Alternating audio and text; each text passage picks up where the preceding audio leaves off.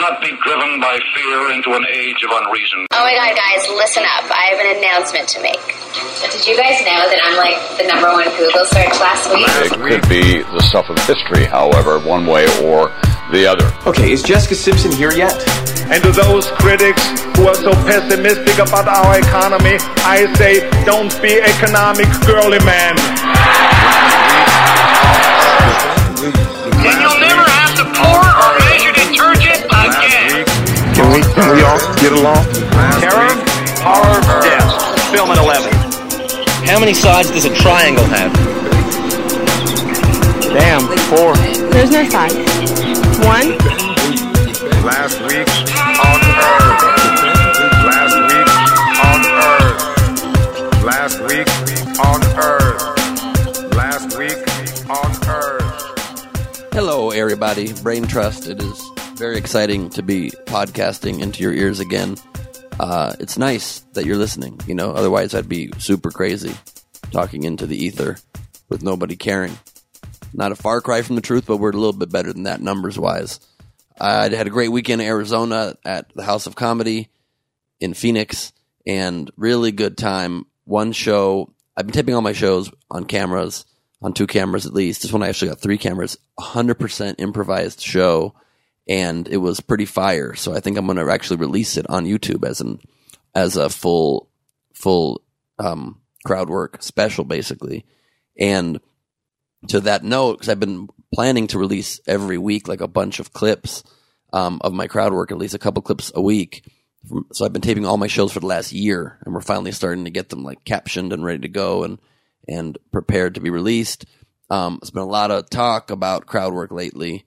Moshe Kasher just released a crowd work album the other day, and the New York Times did a huge write-up saying basically the kings of crowd work is Moshe and Ian Bagg and Todd Barry and Judah Friedlander. Left me off the list. This is some bullshit. Do you not remember in 2016 when I was the first comedian in history to live stream an entire hour set on Facebook Live, and then did it in every city for the next 8 tour dates, and basically released 8 crowd work specials back to back live, not even tape where I could decide that one wasn't good? Got almost 4 million views? Well, just to remind people, I just released all of them on YouTube yesterday. They're all up on YouTube. Go check them out. And another piece of exciting news, and beast of exciting news, because I misspoke that way. My Showtime special, my scripted hour, with a little bit of crowd work in it too, I released on YouTube this week as well. I convinced the producer of it to put it up on there because I want everybody to be able to see it. And so there's a ton of my stand-up ready to go for you. Not all positives in Arizona. Oh, you can go subscribe at youtube.com/bgleep. Not all fun in Arizona. I got into a fight with a Trump supporter who was the friend of a friend of mine. Came to the show, nice guy, bought us drinks. Then we went to a bar afterwards and was just blindly supporting Trump. Even though he said to me, the president doesn't matter except for what he says and does. He's just a figurehead. He has no power. I'm like, well, if you think that, then Trump's the worst possible person, because even if like the economy is okay, the stock market's okay, but what he says and does is the worst. And just this week, I reported last week that it was 11 of our troops were suffering from brain damage from the missile attacks from Iran to the base in Iraq. And it's now 34 troops that Trump is saying, oh, it's just headaches, no big deal. They lied and said it was no casualties. This guy didn't have a problem with that. I lost my mind. I'm the one who lost my mind. But we had a verbal and near physical fight. Thankfully, it didn't get that way. And also at one of my shows, I was shouted down at the very beginning of the show by these people calling themselves the Arizona Threat Men. 30 seconds into my act, shouted me down with some absurd conspiracy theories that arose during my presidential campaign, because that's what happens to run for president. You get a lot of crazy people with way too much time on their hands and no lives. And they were thrown out pretty immediately. Posted the video online, and I look great in this video. I'm hammering them pretty hard. I'm not particularly proud that the best insult I had was that I said the guy had a microscopic penis you'd need tweezers to find in a bathroom. But it was something. It came to my head. Other than that, I was pretty proud of it. So those people need to get lives. But a crazy week. We're going to discuss all of it with my guest. I promised you guys some exciting guests this season, and we have the first one of 2020 here sitting in my office, my home office with me. a dear old friend for a very long time. Her name is Nadine Rajabi. You can follow her at Nadine, Rajabi, on Twitter and Instagram. And she's a comedian, producer, pop culture expert. She's America's first professional Iranian female comedian, so that's topical. She's also a national champion black belt. That hopefully will not come to play. Where were you Saturday night? A world-class soccer player, was semi-pro soccer player, competitive snowboarder, has a BA in biology and an MBA, neither of which she uses in her career to any degree. She's the face of Bravo TV's digital series, or has been, currently was in the long time ago, Fresh Squeezed, where she would cover shows like Real Housewives of Orange County, Housewivesology, The Shaws Come Clean with Nadine. It was an after show. Mm-hmm. And she's been a featured comic on Showtime's comedy special Hot Tamales, TV Guide Stand-Up in Stilettos, Nuvo TV Stand-Up and Deliver, Me Tambien, my friend. Was yours a Cabo? No, sadly it wasn't. And a regular commentator on VH1's 100 Greatest. But these days, perhaps most notably, she's the executive producer of the very popular reality series Bravo on Bravo, Below Deck Mediterranean, Below Deck There Goes the Motherhood. She was a co-executive producer on Bravo's Game of Crowns, Eat, Drink, Love, and Startup Silicon Valley, and served as supervising producer on Misadvised, Most Eligible Dallas, and The Real Housewives of Miami. Early in her career, she wrote, produced, and was an on-air personality for the National Lampoon College Network, which I did quite a lot of stuff as well. And she recently gave a TEDx talk. We're going to get into all of it and the week's news with Nadine Rajabi, everybody. Thanks for having me, Ben. Of course. Thank you for being here. A fun fact, Ben and I are your birthday's on the 18th? That is correct. Yeah, we're 2 days apart in life. Is that right? Yes. Really? Yes. We don't talk about the year we were born, but it's the exact same year. Wow. I'm very open with the year I'm born. It's very Googleable. I hate to break that to you, Nadine. 2 days apart. So you're June 5th? 20th. I'm 18th. Isn't that crazy? Yeah, crazy. I know. I love that. Insane. Wow. So it's really insane. I'm 2 days wiser. Do you feel it? I feel like, here's the thing. When I was a kid, I would look at people like they were the same grade as me. Right. And I'd be like, oh my God, you're 6 months older. You're going to die before me. Like, that's a weird mentality for a child to have. Super weird. I'm going to be very honest with you. It's weird. It's weird. I just realized my headphones are not on. I'd like to put them on, but they're completely intertwined with this mic stand. I don't think there's any chance I can get them off. I think the Trump supporters did that. It might be. Yeah. Oh, this is not going to be great. You're going to have to take the mic off. This'll do it. Hold on. Unnecessary to have done now. But anyway, so By do you the still way, believe somebody will not live as long? No, I actually don't believe that at all. Because listen, Kobe just died. Yeah, we're going to cover it. We cover it right now. It's very sad news this week. Terrible news. Kobe Bryant, Laker legend, NBA icon, worldwide, huge inspiration to so many people, passed away. Yep. And did that news, obviously it shocked everybody. It was crazy. You know, the one thing that I keep thinking about is, and I felt, obviously everybody feels so terrible and so tragic. The one thing that keeps replaying in my mind, and maybe it's because I'm a masochist, but I could not help but think of all the people on that helicopter. The moment before, unless they actually couldn't see a thing, right? That split moment right before they hit, knowing, Kobe knowing he can't save his child, those parents knowing they can't save their child, and vice versa, of that kid being so scared, and that that was the I can't stop thinking about that, of knowing that that's what's going to happen, and that's it. You'd have to, I guess, in that situation, hope, and I think that might be the case, that it was foggy and they didn't even know they were going to hit a mountain, and that just came with no warning. It's probably a better way. I mean, it's crazy. They should not have. I mean, listen, a lot of things should not have happened, but it's one of those things where it's why keep going? You know what I mean? Yeah, and you can only speculate at this point, but some are speculating that it might have been because of the level of Kobe's celebrity that maybe he took off. Maybe he was, he's always you can, come on, man, let's get us there. Do it. Who knows? I'm just obviously guessing that, but details will probably emerge. And those are safe helicopters, I've heard. Really safe helicopters. Yeah, I mean, you'd think any helicopter you're going in would be a safe helicopter. Well, here's the thing. I don't know, because what if a prop goes out? You're done. On a commercial plane, you could glide. If an engine goes out, you've got a backup engine. But I mean, have you been on a helicopter? I have. They're scary. I didn't find them scary. You didn't? No. The only time I wasn't scared. What have we done? Well, did you do any of the Afghanistan tours or any of that stuff? Oh, those always helicopters didn't scare me. I did that in Afghanistan because they were you're protected and you're in a Black Hawk, and they were big. The only thing that scared me were where they had two people that were on guard on the Blackhawks on each side, and they were next to like their machine guns or whatever they are. Oh, they would shoot flares out, yeah, right? And so they didn't tell me, and they were fucking with me. And so they turned around, and the shells hit my leg. But I guess that's something they do in like, they call it the suicide seat, that like shells will hit your leg, but they didn't warn me. So I thought I was being shot by what? Because there's town locals on the bottom that like just shoot with their like small guns that never get to the plane or whatever. And they shoot back at them? Yeah, they shoot back at them. And the shells were hitting you in the legs, and you thought you were being shot. Yeah. In a war zone. I was like, oh my God. Yeah, over Afghanistan. It was in Afghanistan. It was crazy. Oh my God. And we had like an Apache Black Hawk or Apache helicopter that was circling our Black Hawk as almost like a protector that would go in front and circle us to make sure that we were okay. Right. It was gnarly. Like, yeah, I've heard from some comics that have done these tours that one had a missile that came close to one of their it's crazy helicopters. We had to leave because when you go to remote bases, they also like, they don't have running water, but they have CNN because it's all satellite. Like it's crazy. And I remember on one of the bases, they literally said, you've got 3 minutes to get out of here because there was like a threat that something was going to happen. And the first thing you do when you get there is they show you where the bomb shelter is. And that's you went straight to a bomb shelter. Not there. Not at that point. They got us on the helicopter and we left. Oh, wow. But when you enter a base, they just tell you where safety is. It's the first thing they do. And it's crazy. It would not be ideal if that was the third thing they did. Here's the living room. I'd like to know where the bathroom is, but yeah, fair enough.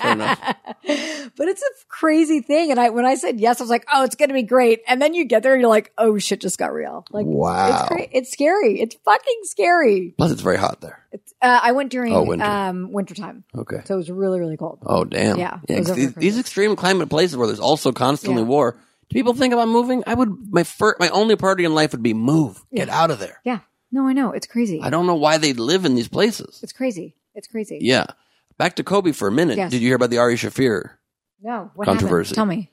So everybody's up in arms. Ari Shaffir, as we all know, is... opened his mouth again. Yes, he opened his mouth again. His whole life is predicated on saying the most inappropriate things. Right. So it's not like it's a shock. Right. He used to play a character called the Amazing Racist, where he would literally go into black neighborhoods and say very racist things and risk getting injured. There's Home Depot thing, too. Oh, yeah. He pretended he was a cop or something and picked up day laborers. He picked up day laborers in the meat, I think he was yelling immigration, maybe. I don't remember. Right. So he did a tweet and a video. Oh my God. Incredibly happy that Kobe died. No. In a helicopter crash. No. Very gloating, very happy. Like he said, occasionally there's so much bad news in the world. Occasionally there's good news. No, he didn't say that. He did indeed. We're from Los Angeles. Well, I mean, I'm from Southern California. I'm not from Los Angeles. I'm from Orange County. We're like, I grew up with the Lakers. Yeah. I had a Kareem Abdul-Jabbar poster in my room. Yeah.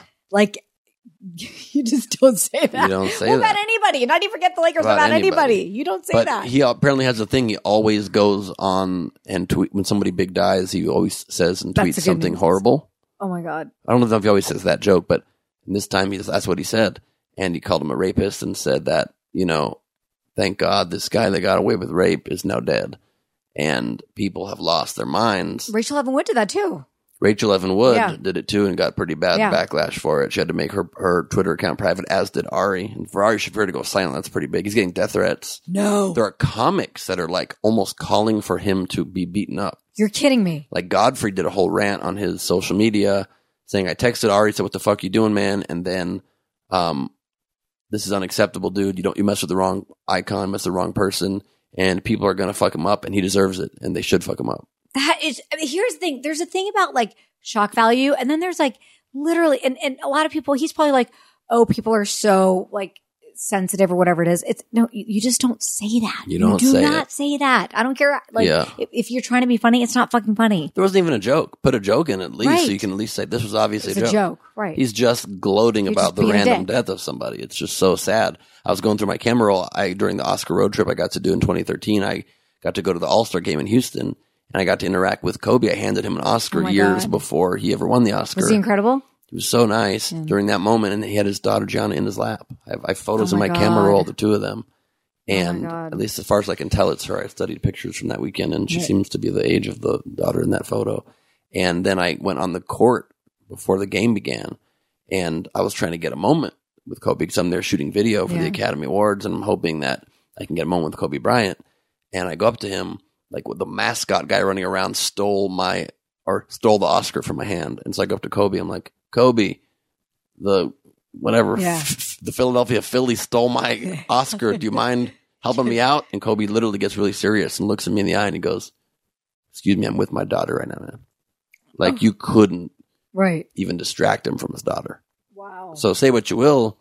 Not only is the guy an inspirational icon to many with certainly a checkered past, but to me, allegations are not something that you can be held accountable for. Right. If you're not convicted, you're not guilty. And by the way, he's human. And he's human. That's it. It's like, that's one thing. It's like, whatever happened, yes, there are allegations and there's a lot of stuff that's happened. Maybe it happened, maybe it didn't. It doesn't matter. It's like he's obviously tried to repair a lot of things and try to do the right thing. Yeah, pretty spotless record after that for so long after that. People change. Decade and a half after that or whatever it is. So it was a crazy week. There was that. There was the Grammy nomination. The Grammys took place and there was the allegation that they were rigged. You hear about this? Yes. So I believe it. I wrote an award show years ago, the Radio Music Awards. I've said it on the podcast before. And they rigged the most popular art, the Audience Choice Award for Mariah Carey. So like people that was that a voting one? Yeah, that was the one the audience got to vote on. And they just rigged it. Mariah Carey said, I won't perform unless I win an award. So then they won Mariah Carey for ratings. Yeah. So they gave her an award. It was after her breakdown too, when she gave out ice cream cones on TRL or whatever. Some bullshit. By the way, I actually miss Crazy Mariah. Yeah. Like those were the days where it was like when Britney was going insane. Later to find out when Britney went, when she shaved her head, it was like, so they wouldn't test her hair for drug test? Is that right? That's what I've heard. Don't know. Clever. Very smart. We're thinking listen, I heard that she's obviously not doing well right now either. She's having, I think she's again another. Yeah, I think so. That's what I've heard. Don't know for a fact. Okay, I'm not going to quote you on that. I miss I won't put it on a podcast. Days of allegedly. Britney was hitting shit with an umbrella. I mean, that picture was iconic. That picture was iconic. I'm sorry to tie all these stories back into me, but I have a story for that one too. I dressed up as as Patrick Bateman from American Psycho for Halloween a couple years ago, and there was this gay dude at a Halloween party dressed as crazy shaved head Britney with the umbrella, and I had my axe. So I challenged him drunkenly to a sword fight. Right. And he just bops me as hard as he could on the nose. I fall to the ground. It's on video somewhere. With the umbrella. I got basically, like Penguin I got basically assaulted by Britney Spears. In a manner of speaking, Not cool. Not cool, Britney. Oh my Leave Ben God. Glebe alone. You know what I mean? Exactly. So there's that. Do you believe that the Grammys nominations are rigged? I think that a lot of things are rigged. I really do. I think that you come from reality TV, so you have a unique perspective to really know how much is real of these things we see. And I how think much a lot is of things are rigged. I really do. I think a lot of things are set up. I think a lot of things are, and that's the thing, because you worked on a game show. Let's talk about this. They actually have a game commission and they make sure that things are actually fair. Yeah. So do they have that? Did they have that on the award show that you worked on? Standards and practices. On the award show, I think that they did have that. They did, but I think they just didn't look into that award. Like they're just like there just to make sure that the envelopes aren't open or whatever it is. A lot of times these standards and practices people, they kind of relax once they trust you a little bit. Right. And then everybody takes that trust with the highest level of integrity. Because I remember I worked on a game show one year. I was a writer on a game show, and it was like they were strict. Oh yeah, it's a felony if anybody, host included, feeds any answer or tells anything, any clue to a contestant. Constant threat of felony, and yet we still have to be so sarcastic and funny. People don't know what we go through. No, I understand. They don't get I understand. It was intense. But no, I think they are rigged. I really do. As a reality TV producer, which that's a whole other thing of how I even got into that. But the show that I do is real because it's literally my job as Truman Show. Below Deck.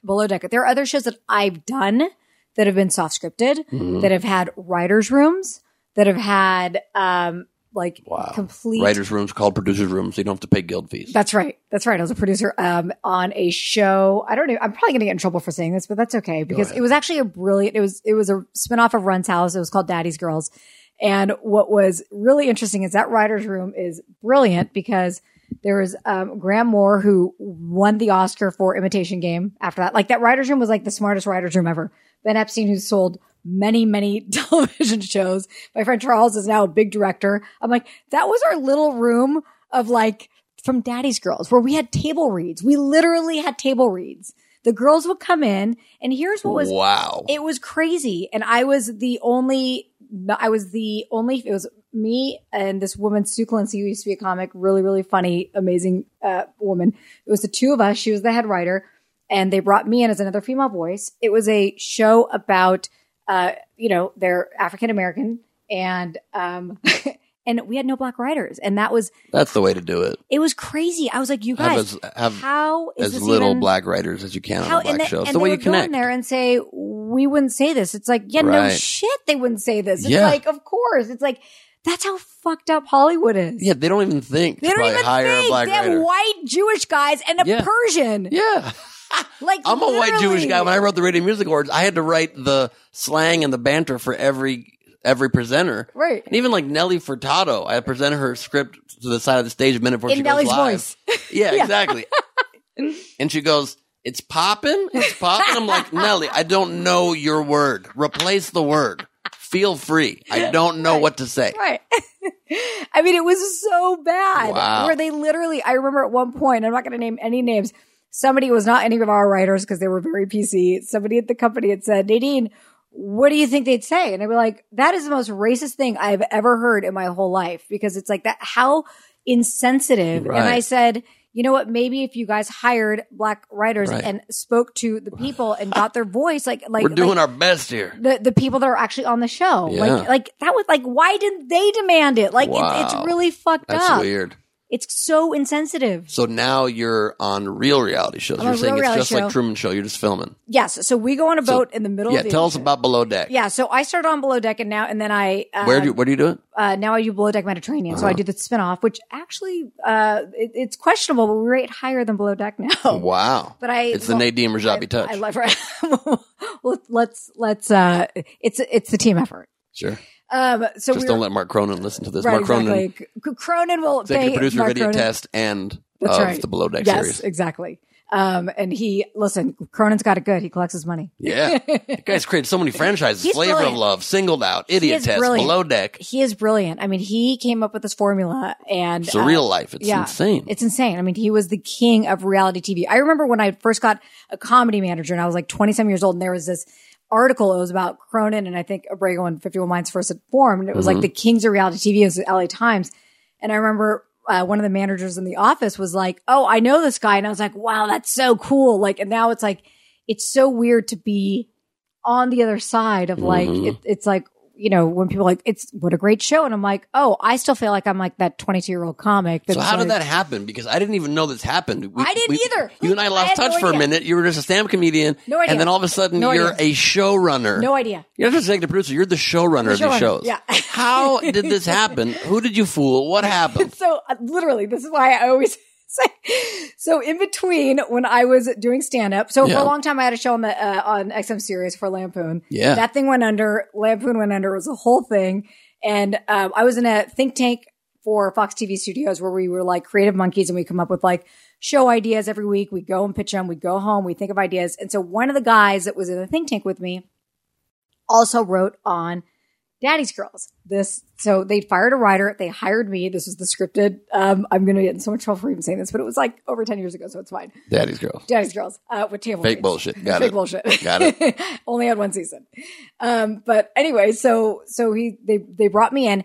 They wanted a spec script for, I'm looking over here like it's our audience the whole time. Yeah. Carmel in the corner. Carmel's here. Cutting the cameras for our video feed. So I gave him a spec. This is a crazy With Henry story. Horse in her lap. I gave them a spec script of The Office that I'd written, and then I go in for a meeting, and I'm thinking that they read my script, and it's a whole thing. Yeah, and of course So not. This is Hollywood. They don't do shit. They didn't read my script, so I go in there, and I was telling a story. I don't know how. Can we say whatever we want on this podcast? Yeah, So I absolutely. don't know how it got onto the subject, and this is a really fucking weird subject. But I brought up that I looked at my asshole in the mirror for the first time and how fucking ugly assholes are. Congratulations. Thank you. Like I was bent over. I was like that you just castigated all assholes. Could have been just you.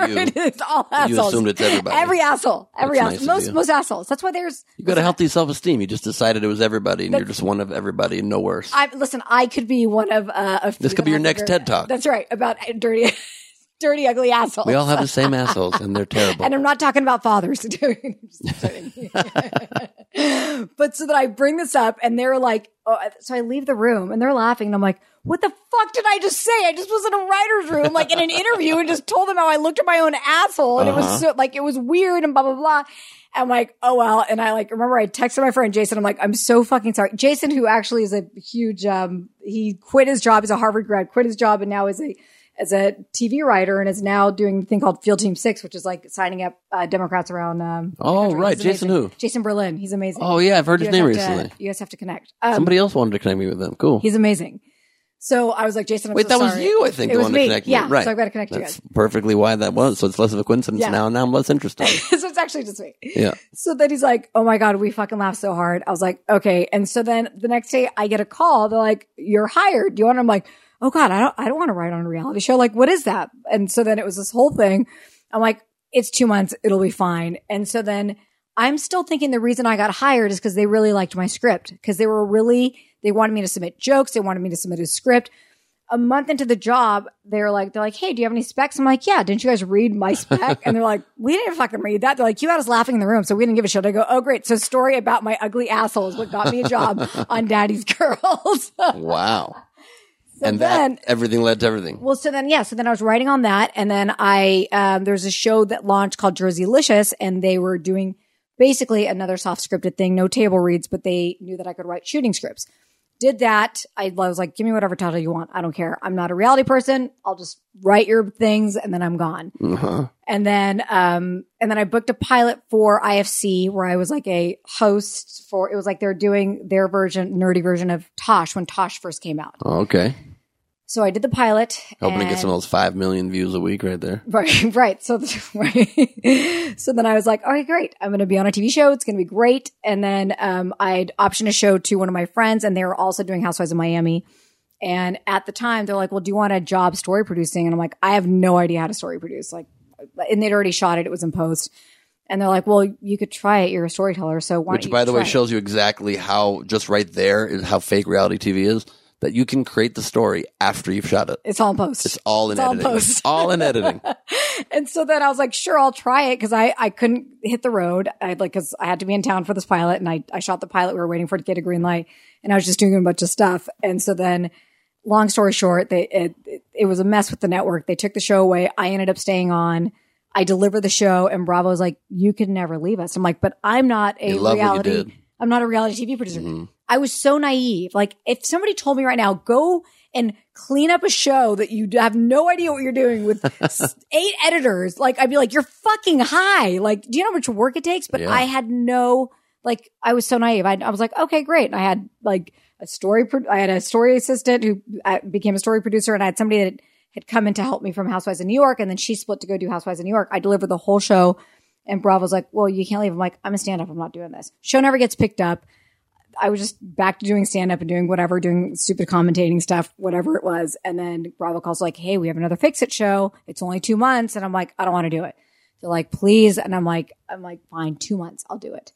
And then after just that, because no one wants these jobs, I guess. Nobody wants these jobs. They're cleanup shows. And for me, I was like Rain Manny, where I could look at footage and make sense of it for some reason. But that's because that's what we do, is like, as a comic, you write, produce, you're editing, you're doing everything in your head. So it just makes sense. We're a one-man TV studio. We are. So it all just makes sense. Like, I didn't have the training that everyone else did. And we're also honestly very good at making something presentable out of garbage. That's right. Literally. That's what we make our bread and butter out of. That's it. That's exactly it. That's the key to success. Young comics ask me, how do you make it in this business? Make great stuff out of garbage. Yeah. Learn how to polish a turd. Look at your asshole and shine it up. That's right. Shine it. Get it bleached. Like, well, I've never tried that. But. I haven't either, but. Okay, good. It's 2021 still. So then I told Bravo, I was like, hey, I'm still on camera. So they let me do a bunch of digital stuff. And that was really fun. That was your negotiation. I'll save your shows. Put me on camera. Put me on camera. So they did that for me a little bit. Yeah. And I was still doing both. And my brain was moonlighting as a producer every time they kept giving me a promotion, I'm like, I don't want this. I'm a comic. What are you doing? So, and we don't want some when you get it. That's what I got. And then I was like, fine, I'll just ask for more money and I'll see if they give it to you. I'll ask for more money. And they would give it to you. Yeah. And then where did the jump come to executive producer into show running? So showrunner, if you don't know listening, it's the ultimate boss on a TV show. Yes, I run every creative decision, also other fires, logistical, things like that. I came on in post on Below Deck. I was show running for other shows as well, but I came on post on Below Deck, and then they launched Med They put me in the field, and then it's their number 2 show on the network after Housewives of Atlanta, and one of the top shows on. It's actually the fastest growing. This is actually on, and it just came out. They released it. The fastest growing television show out of any show, scripted, non-scripted, any network in the last 4 years. Wow. Isn't that a crazy stat? Good for you. But then I just want to go tell jokes. So do you like it more now? Have you fallen in love with it, or you still just want to be a comic and you hate it? No, here's what I like about it. It's still a funny show and it's real, and I never know. Yes, it's always a show on a boat. You never know what you're going to get. Like, I mean, it could be fucking crazy. Whatever you're following, like sometimes it'll be a slow day and like somebody like, you know, you're following somebody going, hey, do you have that $50 for my carton of cigarettes? And that could be World War III. And you're like, whoa, what the fuck just happened? And it's literally, what's and great. You guys don't story produce. You must story produce. We don't do anything. We can't. The whole boat is rigged. You would see us. There's real guests on there. Like, we don't talk to the guests. We don't do anything. We talk to them in interview. And that's when we do their, like, whatever it is, interviews. But we don't actually go in there and go, hey, say this. If they're not talking, we say. But do you tell them secrets of what other people said in the interviews? No. And like, turns out, guess what he did? We witnessed on his totally night camera unethical. last night. Really? Yes, I won't do it. You don't do anything? No, I won't do it. I'm not that producer. So what if the crew is just chill and nothing happens? That's the beauty of the show. They're stuck. Imagine being stuck in the middle of like, you could be best friends with somebody. You'll kill them by the 6th week. Right. You will literally, and those little bunks are so fucking small. Like, you will literally go insane. It's set up. Mark Cronin is so brilliant. And there's 2 other people that actually created the show, Rebecca Henning and somebody else. I think it was her husband. But they brought it to Cronin and Cortland Cox, and they developed it. And then so I've been on since season 1 of Med and launched that. And that's like, I haven't left because I feel like it's my baby. It's like I've birthed. And you go on these trips. They're on set. I'm there on set. I'm in the middle of like, you know, I've been floating to Greece, Croatia. In like a follow boat or the same boat? No, I'm on the boat. I'll show you pictures. You could actually. You just have to hide, not interact we're with them? We're in a stateroom. We take over the VIP suite. We have 14 surveillance cameras, maybe 16 surveillance cameras, and then 4 roaming cameras, and then we've got, you know, GoPros all over and things like that. So it's. And do you ever get air? Do you ever get to walk on the deck? And that's the thing, when you've got because you get so fucking claustrophobic, and everyone's like, "Oh my god, you're out in the Mediterranean," and I'm like, I go out for 2 seconds, and I'm literally in the middle of the water, and I can't see anything, but I get fresh air for like 2 minutes, and you got to go back in because if you see a camera, you're running because you don't want to be in the shot. Wow. And you don't want to be in the middle of the story. Also, because you're a lifeline to them, because you're not on the show. They'll take any opportunity they can just to talk to you. They'll be like, Nadine, blah, blah, blah. I'm like, don't talk to me. Talk to somebody else. And that's what you gotta do.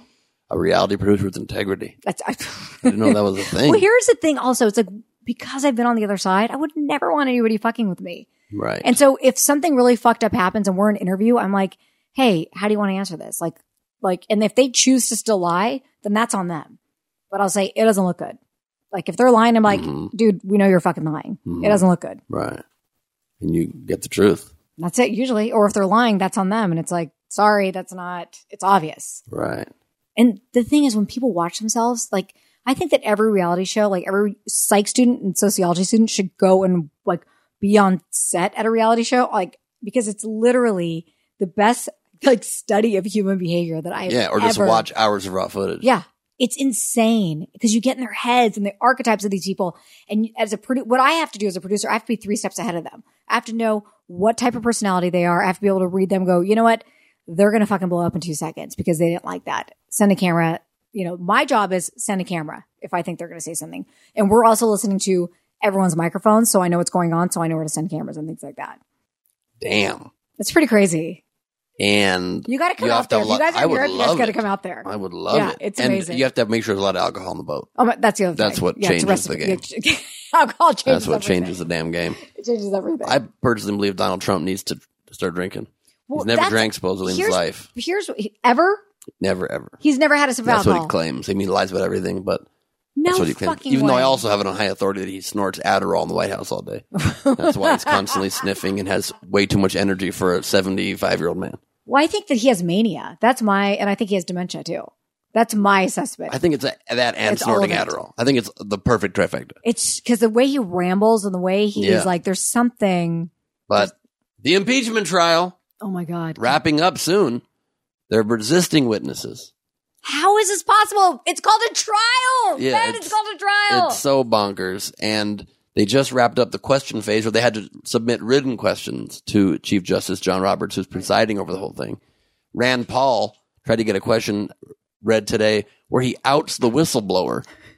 That was insane. Roberts refused to do it, so Rand Paul leaves the chamber, which you're not even allowed to do, and goes live on press conference and on Twitter and outs the whistleblower. And people are that's why they're called a whistleblower. They're supposed to be protected. There's actually a law protecting whistleblowers. Yeah, trending now on Twitter is arrest Rand Paul because you cannot do that.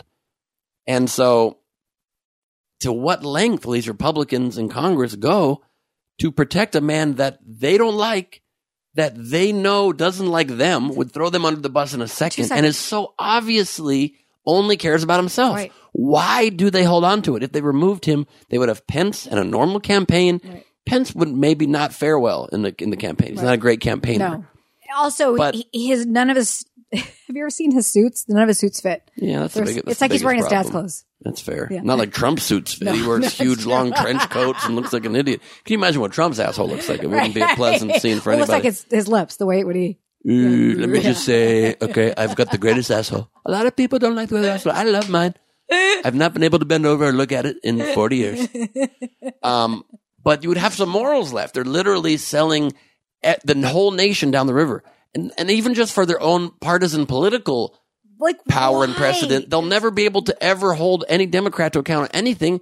They're allowing everything. And that really is the best argument that Adam Schiff made this week. And the thing is, you're literally, Alan Dershowitz is one of Trump's lawyers, made this argument that even if Trump's guilty of everything that he's being accused of, that he cannot be removed because this is not abuse of power itself is not an impeachable offense. Right. Which is insane. It's insane. And he went back and abusing your office. He corrected himself. He said, I know I said this. Oh, but I have that right here. Oh, you do? Okay, yeah. So this was the height of hypocrisy. So then he says, furthermore, that the president cannot, the crux of what he said was that the president cannot be found to even abuse his office if he believes his own reelection is in the public interest.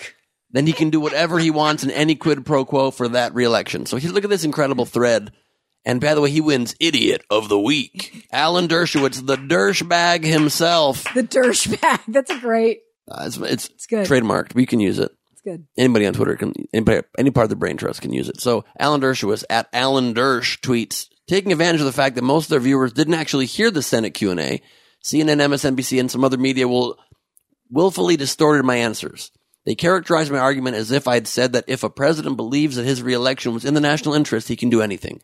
I said nothing like that. As anyone who actually heard what I said can attest. Andy Lassner, EP of Ellen. Yeah, so funny. Follows me on Twitter. Very excited about this. That's a great follow. Pretty good follow. Yeah. Pretty good follow. Just newly followed. We interacted a few times, hadn't followed, and then just clicked to follow. So I'm very excited about it. Is that exciting when somebody you admire follows you? It's very cool. Yeah. And he tweeted, LOL, we aren't all as dumb as your client. Quotes Dershowitz, quote, if a president does something that he thinks will help him get elected in the public interest, that cannot be the kind of quid pro quo that results in impeachment, close quote. And Lassner adds, that's what we non-Harvard folks call a direct quote. How can people say such absurd, indefensible things and then just act as though they didn't? You know how they can? Because it's the age of Trump. It's insane. Trump has made it okay to say things and do things and then just say, never said it, never did it.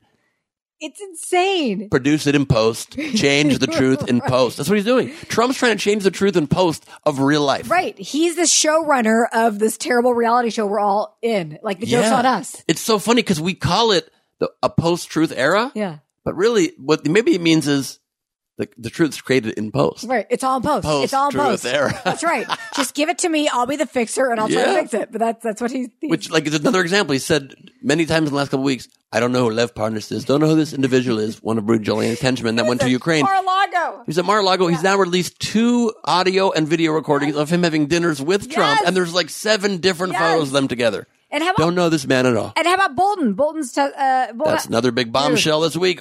Michael Bolton re-releasing How Am I Supposed... That's the Bolton you're talking about? Yeah. No. John Bolton. Yeah.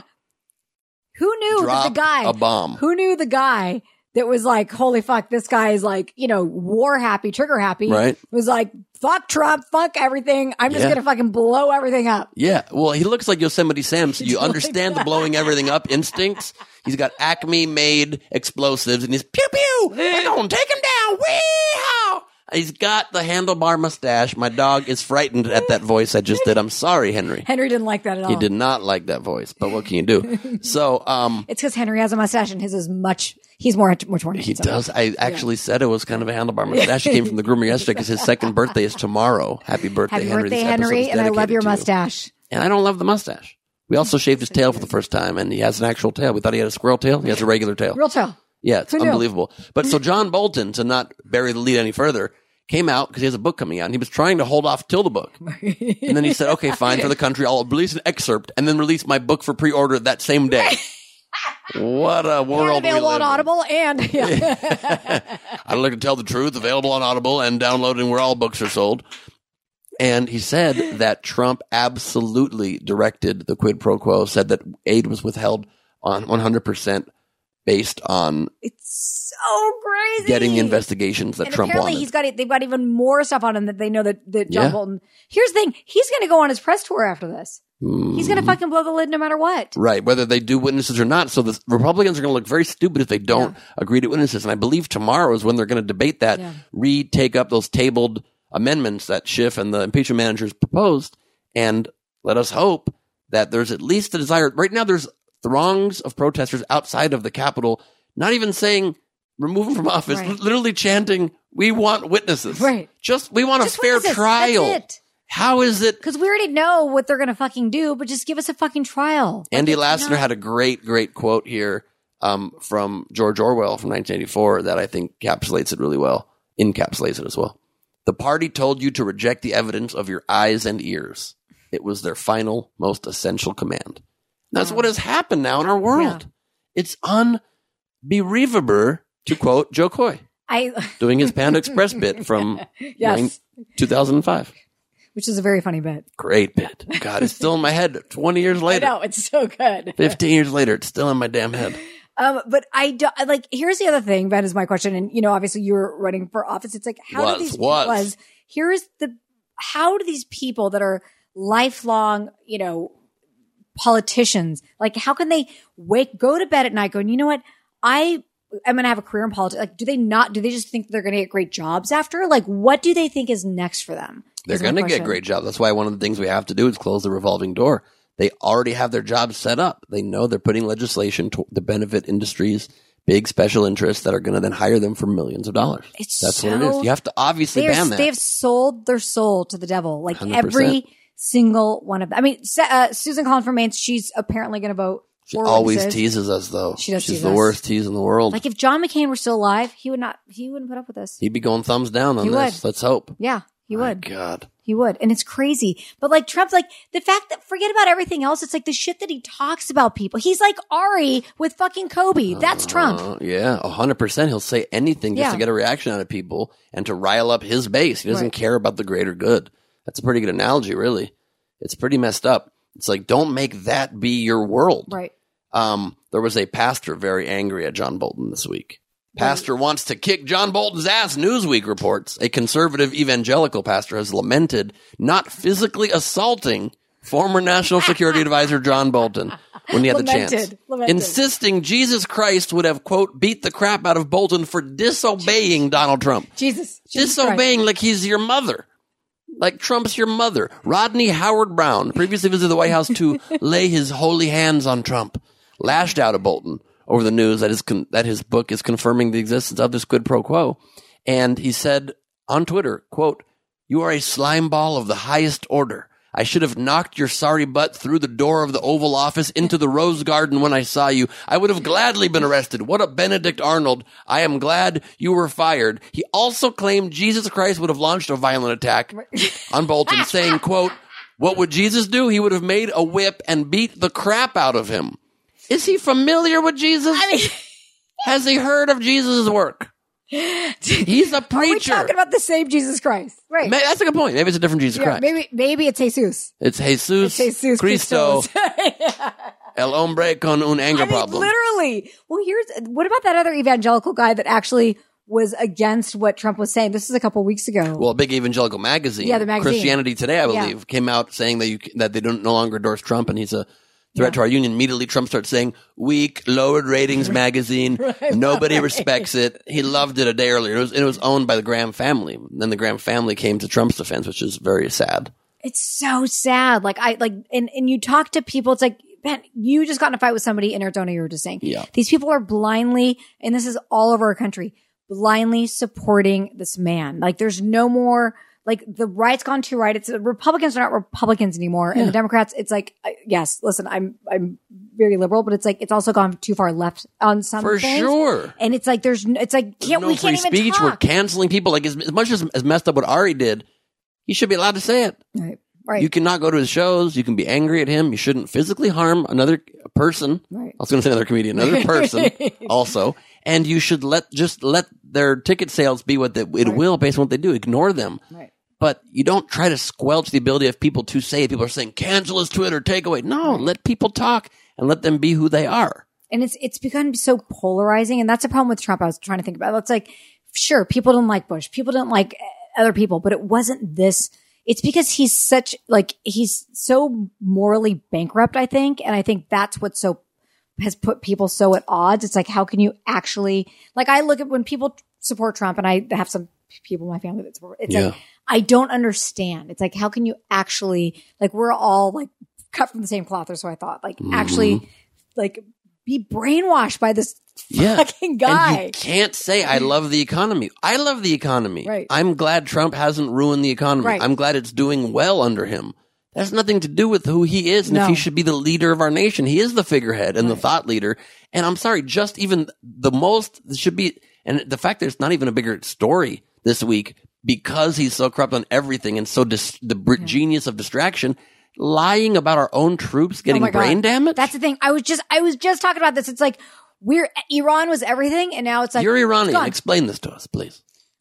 Well, by the way, but like now we don't even talk about it anymore. Yeah. Like that's a distraction. But that was insane. It's like nobody is debating if that guy was a bad man that they took down. Yeah, Soleimani, terrible guy. Terrible human being. If you could even call him, he's not a human being. He was like a terrible person. Yeah. Controlled so many terrorist proxy networks. It was how he did it, why he did it, and then that poor other fucking commercial airline went down as a result of that. As a chain reaction from Trump's not planning things. It's like ridiculous. That's him. Like he's the real Yosemite Sam. You know what I mean? He is. It's like just 6 shooters into the wind. It's so fucking crazy. What do you think is going to happen with the U.S. and Iran? Do you have family still there? Yes, my dad's there actually. Wow. Yeah. So I've got to be careful about talking about it, but I don't think anything's going to happen. I think that Trump's going to be like, all right, I did that and I'm done. He talks about regime change. He talks about all this stuff. He doesn't give a shit. Trump is so fucking self-serving. He cares. Just the election. It's the election. That's what, and I was like, he's going to start a war. This is what he's trying to do to try to get reelected. Thank God it looks like he just is not very bellicose. He's not super war hungry. It's insane. Or killing people hungry. It's the one saving grace of this guy. It's insane. Like, it is very scary, but like nobody has morals anymore. Even, it came out in the last couple of weeks, the Astros cheated. Right. In the 2017 and 2018 seasons. They have not. They've been really underpunished. They took away their draft picks. And they fined them $5 million to a baseball team that's nothing, and did not take away their World Series victory. They stole it from the Dodgers, my team. Right.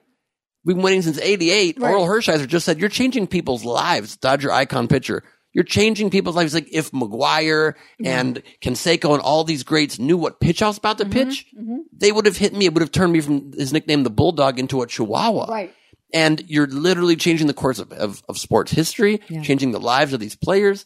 And they should have the World Series stripped from them 100%. This is like the election. There's a lot of cheating going on. So much cheating, and no one seems to really care to give them a slap on the wrist. It's so crazy. Is nuts. It's so fucking crazy. I literally do not know what, like, I'm actually afraid for our world and what's happening. Yeah. And then the fact that the media keeps us at a level 10 emergency at all times is bad. Like that's an example of the left going too far. Some liberal media outlets were trying so hard from this pro-gun rally that just happened in Virginia was this week.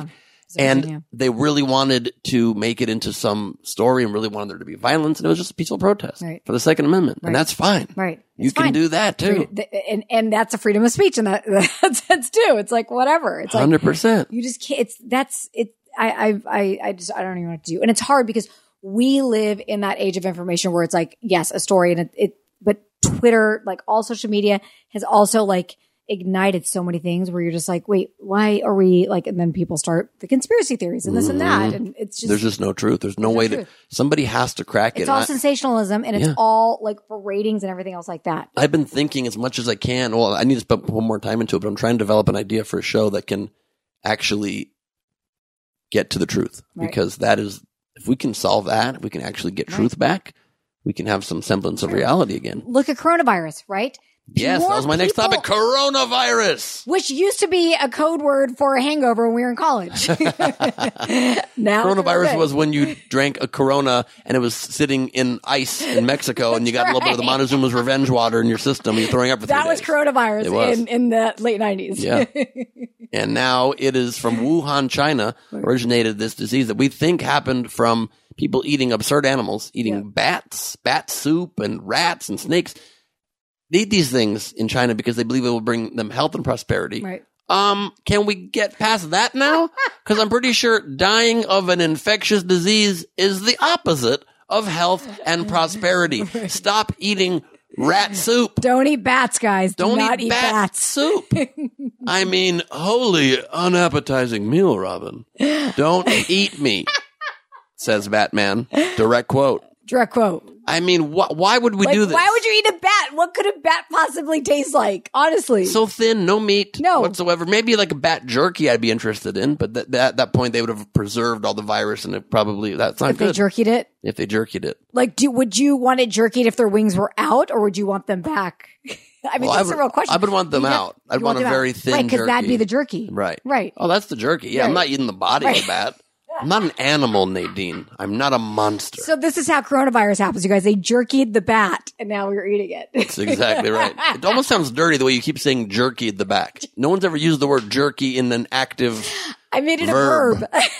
Way, first I've ever gotten a tense of speech correct. I'm so glad I got that right as a verb. Or jerking. But now it's already spread. So there's reports I'm seeing that they're only saying there's like 1,700 people infected in China. Right. I'm hearing reports it's like 50,000 people, and they're not saying anything. What? Yeah. And it's already here in the States, already like, it's already 100 cases here, already in Orange County, your birth town. My birth town. It has reached us. And then Trump says, I believe it's going to have a very good outcome for us. His administration is saying it's going to be great for the economy. Can not everything be about a tactical advantage in the economy?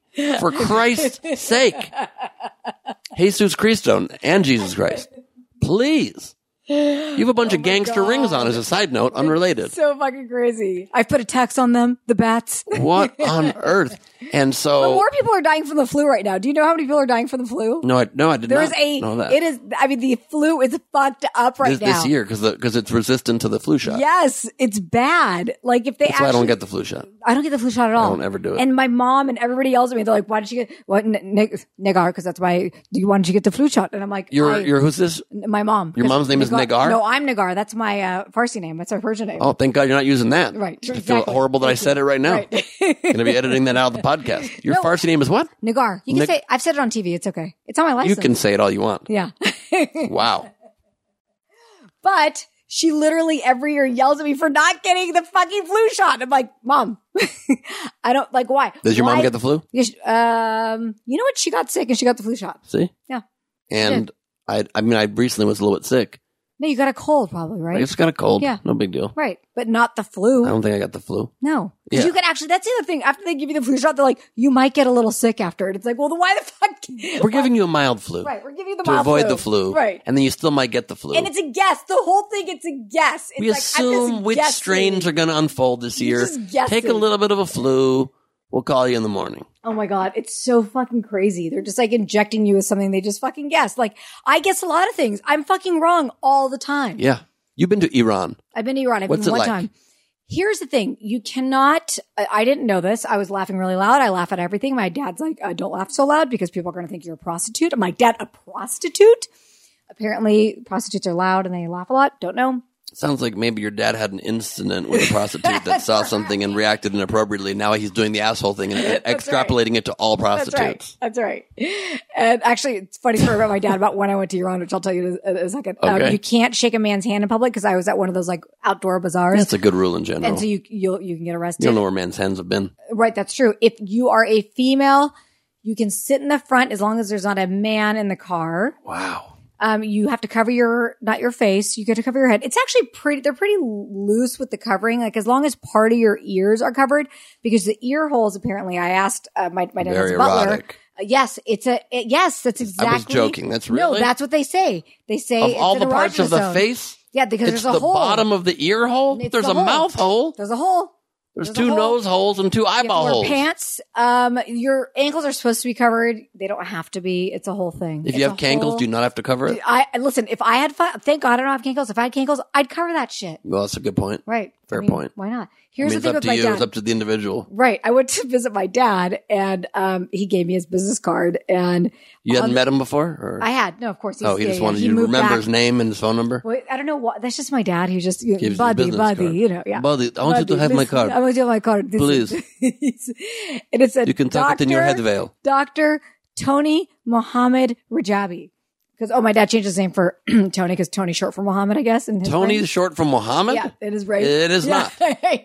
For a fact, it is not. So I go, Dad, when did you become a doctor? And he's the doctor part's fake. He's not a doctor. Not just the name. No, he owned like car dealerships and pizza restaurants in Orange County when we were growing up. And I go, Dad, when did you become a doctor? He goes, well, with my MBA in Iran, it's equivalent to PhD here, so I'm a doctor. I go, well, I have an MBA, so that means I'm a doctor. He goes, you're not a doctor. And I'm like, no, Dad, wait a minute. By the standards of what you're saying, if you're saying you have an MBA and you have a PhD, he's like, I'm the only doctor. I'm like, no, Dad, I'm also a doctor. I am the only fake doctor. I'm the only fake doctor. Like, could you fucking imagine? Like, and people, here's the thing. What is his MBA in? What? What is his MBA in? It's Master's in Business Administration. So it's a business degree? Business. That's it. That's all I have. It's a business Nothing degree. to do with medical anything. Nothing to do with medical. Does he claim to be a medical doctor or a doctor of business? I think doctor of business in his brain. Is that even a thing? I think, yes, it is if you have a PhD in business. But like, yeah, but when have you ever met a business doctor? Right, exactly. Hello, I'm a doctor of business. Like, other than Warren Buffett, who can really fix any struggling business. Right, but only Warren Buffett. Only Warren Buffett. He's the doctor. Yeah. He's the fixer. And he doesn't have a doctor in his name. No, he doesn't. Like, he's humble. Really, if anybody could be fake doctors, it would be comedians, because laughter's the best medicine. Right, that's right. We give the best medicine to people. So my dad is, so the funniest part is hilarious. When they, in Iran, they kind of call you by your title. So if you're an engineer, you say Agha means like Mr. So they say Agha Mohandes, which means Mr. Engineer. Mm-hmm. So to my dad, they say Agha Doktor, which means Mr. Doctor. And I'm like, you're not a fucking doctor, Dad. Like it makes Is he even a Mr.? Questionable. Okay, fair enough. Sorry, Dad. That was a joke for listening. Plastic surgery is very big in Iran. Huge. And they have to get the veil put on permanently. That's right. To get a plastic veil. Also, they offer free sex changes if you're gay. Free sex changes to make you a woman? Because it's illegal to be gay. So if you're a gay man. But it's not illegal to be a former gay man, now woman. They think it's like a disease or whatever. That's better. Yeah. To them. So so if you're not trans and you're just gay, they will offer this free sex change to you. Are people taking them up on this? I don't know, but I know have they never collected one of those coupons? It's a real thing. I have coupon. It's a group. Remove penis, please. It is Persian Groupon. The part of my body that I am born with and really want to use on other men. Can I please remove this and put it? This is just a hot dog. In my ear hole. I'd like to put it in a random ear hole, please.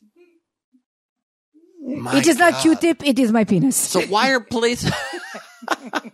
It's a very thin, same thinness. Same thing. Very thin. It's like my hecklers in Arizona, miniature and thin. Right. Why are places still this antiquated with their policies, not treating women as equal human beings? What? Are you okay with this? No, it's terrible. It's fucking terrible. Like my parents came here to go to college before the revolution, and then I was born. The whole family came to visit me when I was born, so I'm like the golden child savior. They're like, you saved us. Yeah. Do you know how much pressure that is for me as a child? You saved us. It's like that's intense. The way you're saying it now, I'm a little freaked out. You saved us. And so they ended up staying, and then my parents got divorced, and he's like, I have some business. I'm a doctor of business. I have business to take care of.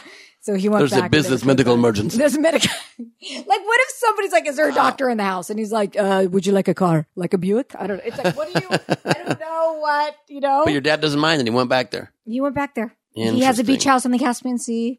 Let's just say this though, that sounds nice. Yeah, it's actually really beautiful. It's a gated community. I was like, wow, it does not feel like you're in Iran. Not spelled Gayted, you know what I'm saying? Tell us briefly because also, you know what I like the premise is that regardless of how the world's different and we still have different places in the country, in the world rather than need to evolve and the country at different paces. We're here on a podcast using our free speech, an Iranian woman, a half Israeli, Jewish American man. And we're friends for so long. Yeah. Isn't it beautiful? I love this. Tell that to people fucking each other's ears with, with corn on the cob. That's right. Although, Glebe, your ears are covered. Well, I didn't want to turn you on too much during the podcast. I'll reveal my ears when the podcast is done. Henry's going to come after you. You better believe it. He's licking my ears all the time. It's his second birthday. He's almost of age. But Glebe, you've always been one of my favorite people. Like I've known Glebe for 20 years. Yeah, it's crazy. Same here. You're one of my favorite. You're just always so awesome and the greatest mood, and you're so lovely and funny and awesome. You're the greatest. I'd like to be on one of your reality shows. Put me on there, okay? Done. I just went back on stage. Did you know this? You've been on stage for a while? No, I went back on stage on Sunday. It was really fun. How long had it been? I've been on stage for a lot of other things and have to give talks. But I went up and I did like a 20-minute set. And it'd been over a year, and it was weird because I've never not. Wow, it's a long time for a comic. It was weird, but it felt good. Awesome. Got some laughs? Yeah, it was great. It was I was like, fuck. It was like I never left. Love that. It was awesome. I have one more Iranian story for us. Iranian factories' American flags are incredibly hot off the presses. Reuters reports business is booming at Iran's largest flag factory. Real flags. Let me explain why. They make U.S., British, and Israeli flags only. Oh, for protests. For people to burn at protests. And they are burning so hot off the presses, Nadine. It's incredible. Literally burning off at the factory in the town of Khomeini, southwest of the capital Tehran. That's where the Khomeini's from. In the town of Khomeini? The old that makes sense. Supreme leader. That makes a lot of sense. Named after him. Yeah.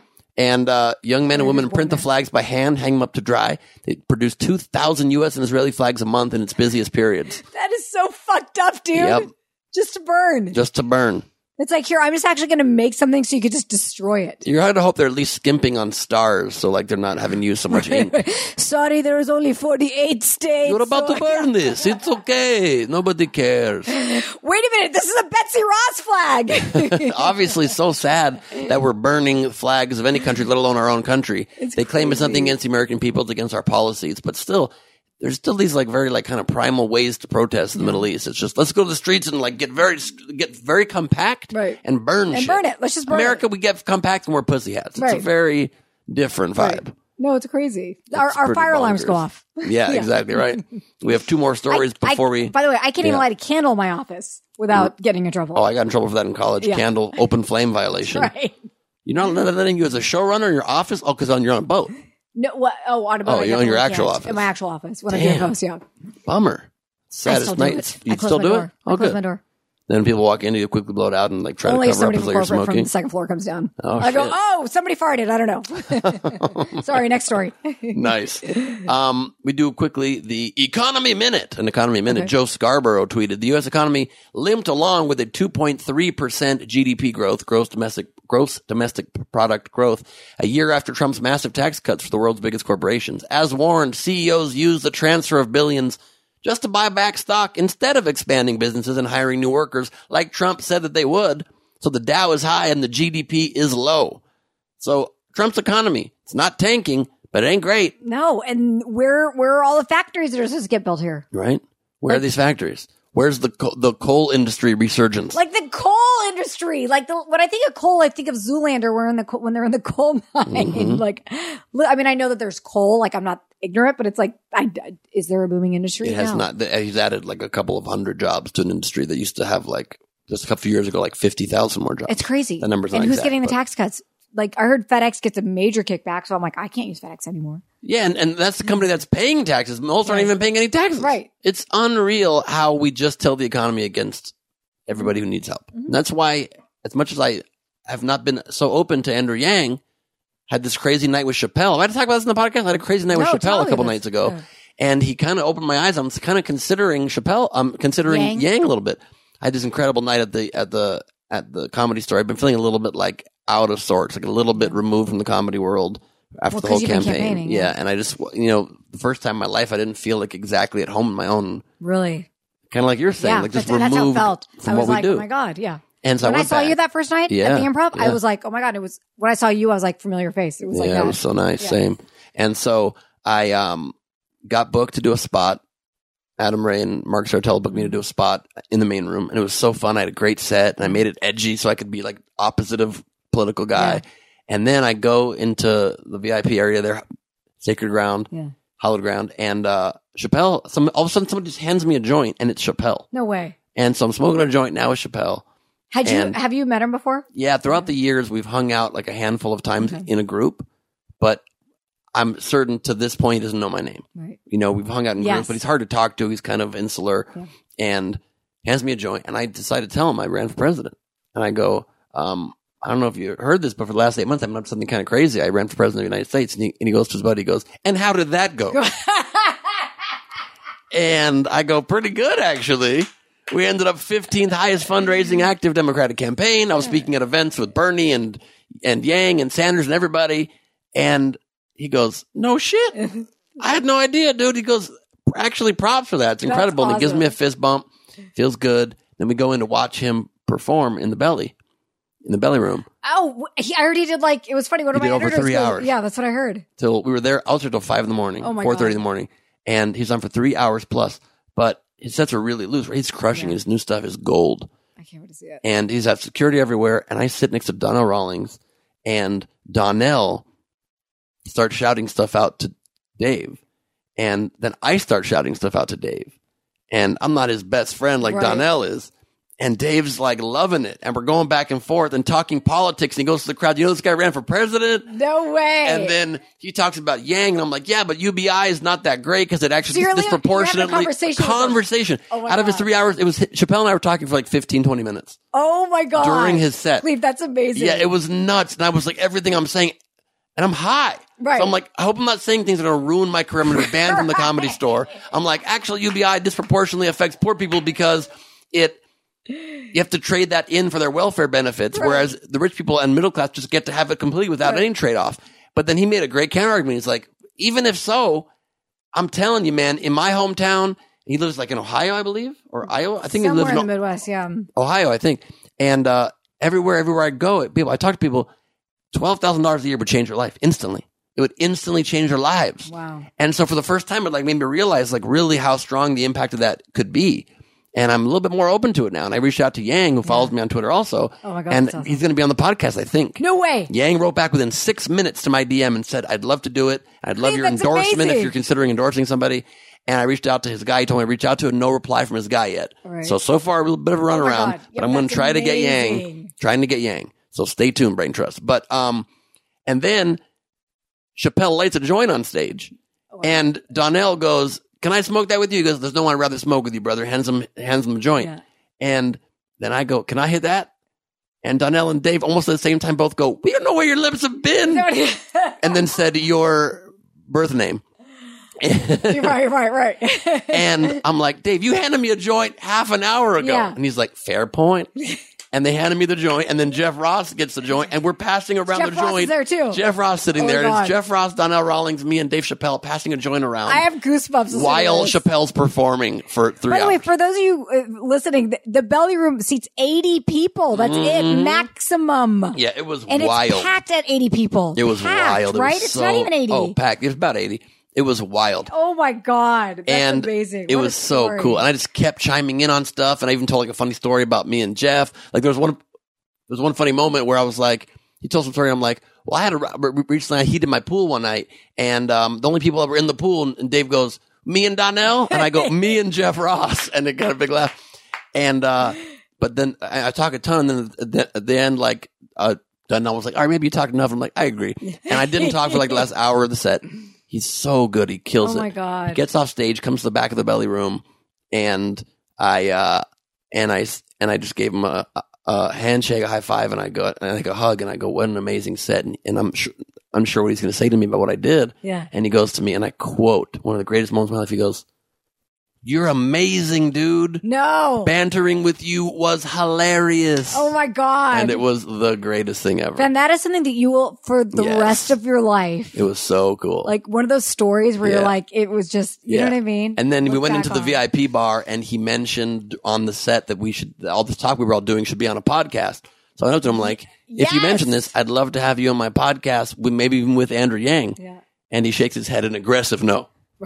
And so that's not going to happen anytime but Andrew soon. Yang Sorry, might come. Brain Trust. Andrew Yang might come. That'd be amazing. So we're working on that. I like him. I like him a lot too. But who's going to win? I don't know. I don't know who's going to win this primary. Do you have any favorites that you're supporting?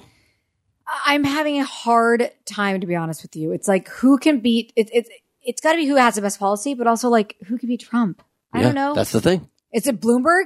I don't know. People think Bloomberg's crazy. Right now, it's kind of a wide open field.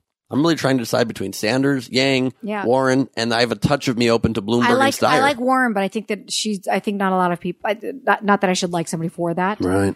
Well, this time you have to, like you say, because it's who's going to win. Yeah. We're at the home stretch. We're just going to do Twitter answers and the Thunder Round. Great. And it's time to check in with the Brain Trust, as we always do. The Glebe of extraordinary gentlemen, the big Glebers in all of us, the Glebe Squad, the Glebe Nation, the Glebe Mob. It is time for Twitter answers.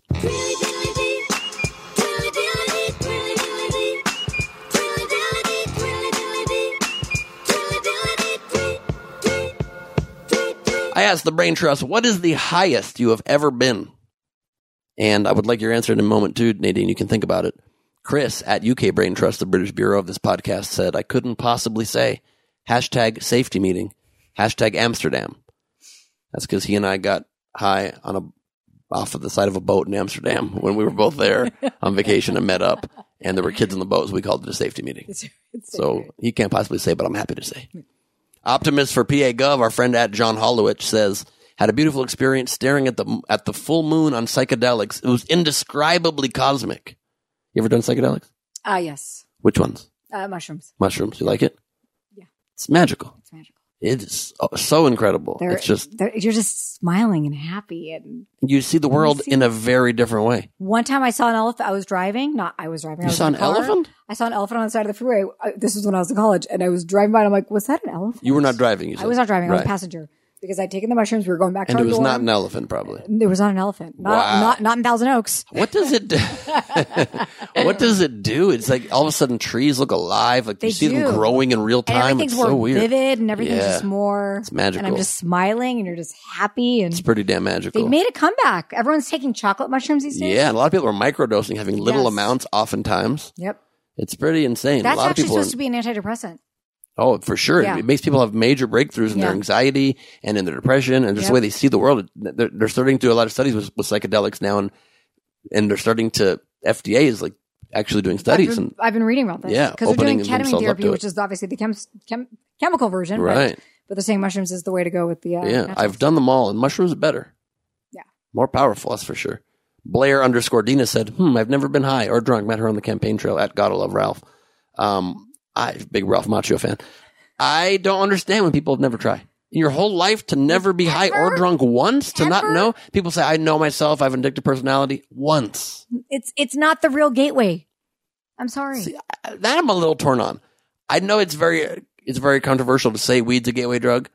I think it kind of is, just because nobody would ever do a harder drug if they didn't do weed first. That's kind of what a gateway is. Okay, that's true. But I don't think they're comparable. It's kind of like saying alcohol is a gateway to all the drugs too, and I think that's also true. Yeah, I think alcohol could be. Anything is a gateway to anything. Right. You know? It's just the next childhood's a gateway to adulthood. Tried pot, you might as well try mushrooms. You've tried, Yeah, but I just think you need to have a line at certain points, and weed shouldn't be it. Right. George Levin at G11023. I've smoked MDMA, a lot of pot, even tried powdered coke on top of weed, which is fancy crack. Eaten mushrooms, tabbed acid, and once got dosed with raw opium on top of some weed. Never been as high as one time of maybe a dozen. I smoked Salvia divinorum. What is that? Salvia was hot for a minute. It was something you'd smoke and you would get it was like a fake weed. Oh, the fake weed. I think that's what it was. Yes, that's exactly what it was. I think a lot of celebrities were trying that for a minute. There probably. Maybe Michael Phelps. I don't know the truth. He claimed it was Salvia. What is the highest you've ever been? There are a couple times. I would say the highest I've ever, not the highest. I would say two high stories. One was obviously when I was in college. You could not You couldn't smoke pot ever because it was illegal. I remember the RA came and knocked on our door. It was near Christmas time, and we were so fucking high, like out of our fucking mind high. And then we used to blow in an empty toilet paper roll. And we put a dryer sheet over it. Oh, yeah, of course. Pot. Classic move. Right. And so we do that. But by the way, that doesn't mask You blow it through it. It doesn't mask it well. No, but in our You have slightly drier smelled smoke. That's right. That smells also like weed smoke. Anti-static. Yeah, exactly right. Your weed smoke does not cling to your chest. No, but in our minds, we're like, oh, we'll go in the bathroom. We're going to smoke through this. I wish that worked. What does kind of work is if you blow into a very thick towel, it kind of absorbs it, but it makes the towel black instantly. Like that spot gets very black. But who cares? Who cares? So then the RA came in and she's like, she was looking for, we trashed all our, like we threw everything out the door, and then she found the toilet paper roll. She goes, "What's this?" And I was so fucking high, and I'm like, "It's the shepherd from our nativity scene." She didn't like that answer, and I had to go in front of the disciplinary review board. It was a whole fucking thing. And so it was pretty good. Another time I was so fucking high. Well, obviously, like when medicinal marijuana became medicinal marijuana and became legal, we used to smoke really shitty weed when we were in college. We didn't know if it was like whatever. So it got so strong. I didn't know. I just was smoking the way I would actually smoke. And this guy that was a potential person that was going to hire me to write another story, I got high with him, and I could not stop laughing at his fucking voice because he sounded like Fozzie Bear the whole time. And every time was he playing piano, a little miniature piano? He had a little funny hat on, and a little like polka dot bow tie. Yeah. And the whole time, and I kept going. His name was Saul Friedman. He smokes a lot of pot, and I was like, "Saul, I'm so sorry." I go, "You sound like Fozzie Bear, and I cannot talk to you anymore." I got the job the next day. It was crazy. He's like, "You made me fucking laugh so hard." You can't not get a job. No, I talk about my asshole and I get say the worst things possible, and people can't wait to hire you. I got lucky. Oh my God. Dan at MN Dan Blaze says, "My roommates and I had a party and got high. And I got high. I sat down to watch a hockey game on TV and did the play-by-play. Next day, roommates told me I was calling a hockey game while staring at the fish tank. There was no hockey game on. I miss those days." I only read that one because I had the realization, maybe when high recently, listening to the radio, that hockey is fun to watch live, but on the radio, it's the worst because it really sounds like somebody is narrating very aggressive gay porn. Because his stick sounds like his dick. So you literally hear like, he takes his dick, he smacks his dick around the corner, he smashes him against the wall, he's trying to score, he's smashing the puck, he's taking his stick, he's taking his stick as hard as he can, smashing, he scores! Like, what have I been listening to? It's the dick. It's the dick. Really terrible. What's the highest you've ever been, Glebe? Oh man, there's been a few. One in college, I got so high on cookies, my best friend Scott and I. Edibles. We haven't talked about edibles. Yes, we made edibles out of a whole eighth of weed just for the two of us. Oh my God. And we ate 2 huge cookies each. And I got so high that I was first in the backyard. Scott used to do comedy just Scott Richardson, yeah. I got so high that I was in the backyard of our little place we lived together in college with a bunch of our friends, fraternity brothers. And there was a little slope on the side where it was like dirt slope. And I was standing up on it, and I was holding like a stick or like a golf putter, and I believed I was commanding troops. I saw troops. I was like, "And gentlemen, we will go into battle." And I saw troops with helmets, and they were like, "Yeah!" And I'm like, I'm too high, so I go to the couch, and I pass out on the couch. I'm about to pass out on the couch, and I grabbed a business reply card out of a magazine, and I had like a ink pen, and I'm writing with it, and I drew a guy holding an umbrella and rain, and it became animated, and it was raining on the guy. Well, I know it's not a hallucinogen, but when you eat pot, you hallucinate. It is a hallucinogen. Were moving. It's a mild hallucinogen, and when you eat a ton of it, it's a hallucinogen. Yeah. I was so high that, and then some idiot from our fraternity, this guy Derek, came over and like pile-drived his elbow into me while I'm sitting there like hiding my mind on the couch. Horrible. Everybody leaves, and I'm spent all night diving from side to side of the couch, trying to get comfortable. I felt like Captain Ahab or something on this great journey to get Moby Dick. And the next day, I missed all my classes the next day. The next day at 4 or 5 p.m., Scott came back from a whole day at university and saw me still high on the couch, and he was like, "I'm going to take you for a walk, buddy." And he walked me basically like I was a dog for a few blocks, a few loops around the neighborhood until I finally, the fresh air sobered me up. That's amazing. That was one of them. The other 2 edible-induced highest I've ever been. I tell the stories pretty vividly in my Showtime special, Neurotic Gangster, that is now available for free on YouTube. Right. So go watch it. Tell your friends. You can watch it for free. I want to get those numbers up on there. Yeah. Get people to see it. And then the last one I'd like to read here is from Never Tweeted This at BB Not Bay. It's a pretty good handle. Yeah, it is. And who offered also anybody that answered this high question with a Ben Glebe meme, he would Venmo them $5. And somebody did, one from Idiot Test, and apparently he's sending him $5. He said, the second or third time I smoked weed, I lost my phone. The next morning, my friend called it, and we found it inside a bag of tortilla chips, which is pretty classic. I've done that. I put my phone actually in the fridge. That's hard. That's hard because we're insulated sound wise. Something, and I was so high. Sure. I've done that, and then I was like, "Where the fuck?" Looking is my at phone? the bottle, and you put it down. Couldn't call it because you can't hear it. Open it. I was like, "There's like literally hours later." I was so drunk in college once. I got 2 burritos from El Cotijan, the classic Mexican place in San Diego. 2 carne asada burritos, very huge, thick burritos, and I came back home, went on my couch, ate one, and then slept with the other one as a pillow. In the morning, woke up and ate that one. And then ate it. Oh, yeah. And then ate it. Oh, yeah. It was pretty great. I will be at the Long Beach Laugh Factory this Friday, 9 p.m.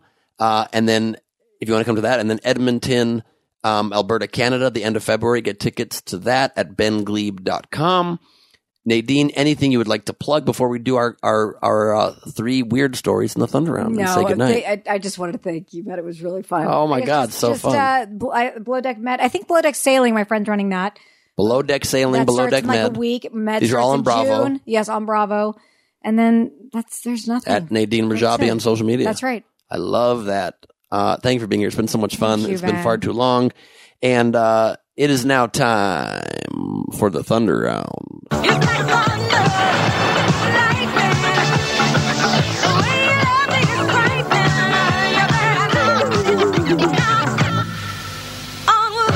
Guy smokes marijuana in court for marijuana charge.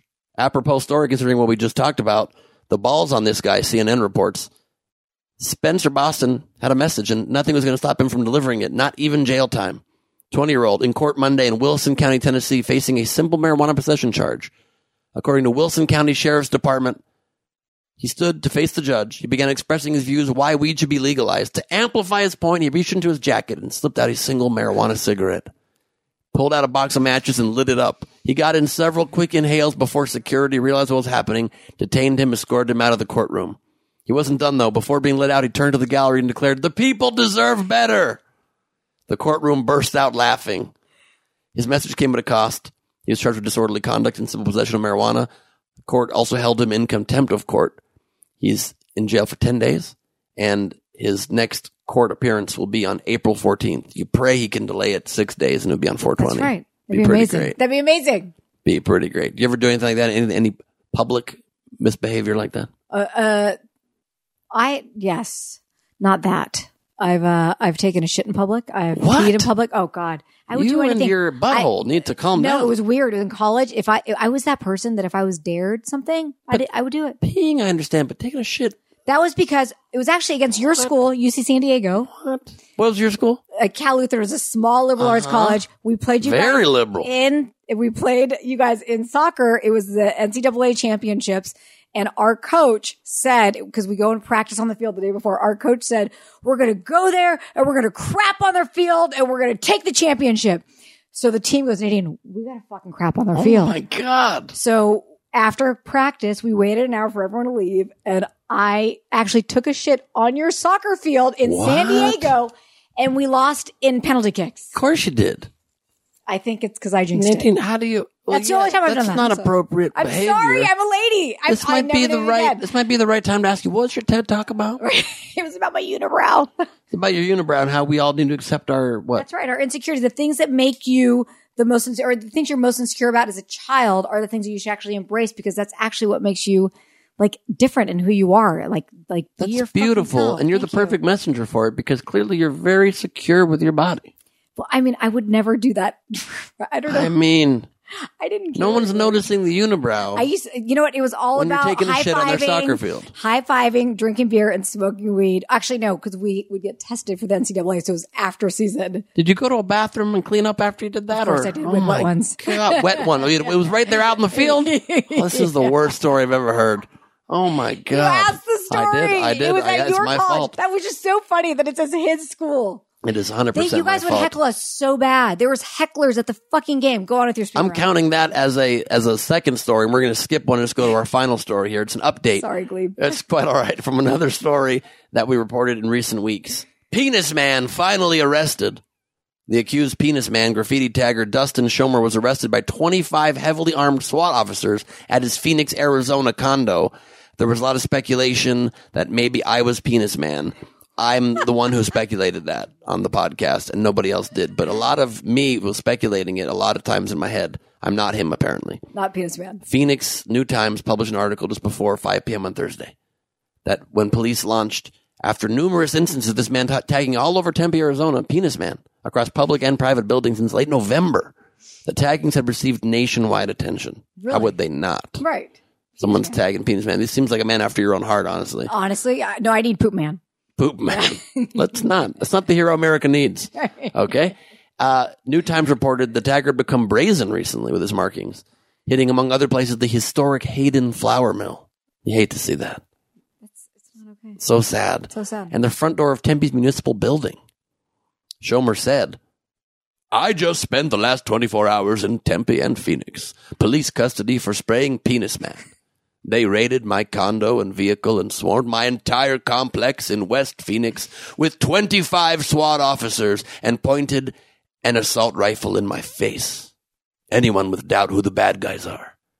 Be certain it is the city of Tempe, city of Phoenix, and police forces valley-wide. There is no excuse for an AR-15 in the face of a non-violent offender. It's not an offender, it's art. It's artistic. Right. Penis man, I mean, it really says a lot. I think so. It says that he's not vagina man. Right. It challenges authority. I'm a fan of the police, generally speaking, except when they do bad shit. Right. But I don't feel like, penis man really infringes on them at all. Crime. It really is. Yeah. He added in further posts that after he spent the night during the night in Maricopa County's 4th Avenue jail, following more than 5 hours in custody, they gave him nothing to eat, which, it's just baby little bitch. But his penis was hungry. It's been 5 hours. Was penis hungry? Yeah. Can a penis eat? Was he looking for an ear hole somewhere? Is he trying to find an earlobe? A Lisa earlobe that he could stay in? And he ended with this quote. He said, for the record, I hate the institution of the police, but I don't think every cop is a bastard. To say they are all is, in my opinion, stooping to their level of profiling. Some of the detectives I met seemed to be genuine penis man fans. Would you consider yourself a penis man fan? That's the button to the story. Yeah, I'm a penis man fan. I'm in. Not because he's not dick man. He's penis man. Yeah, it's nice. It's proper. It's a technical term. Yeah. And he ended by saying penis. Would he draw penis too? Do we know that? That's a great question. I should Google images of it. I just saw one where somebody changed it to penis them in embrace of all genders. Oh, which was look really at that. nice. Is so PC. That is really sweet of him. I don't know if he did that or if somebody else did it. Yeah.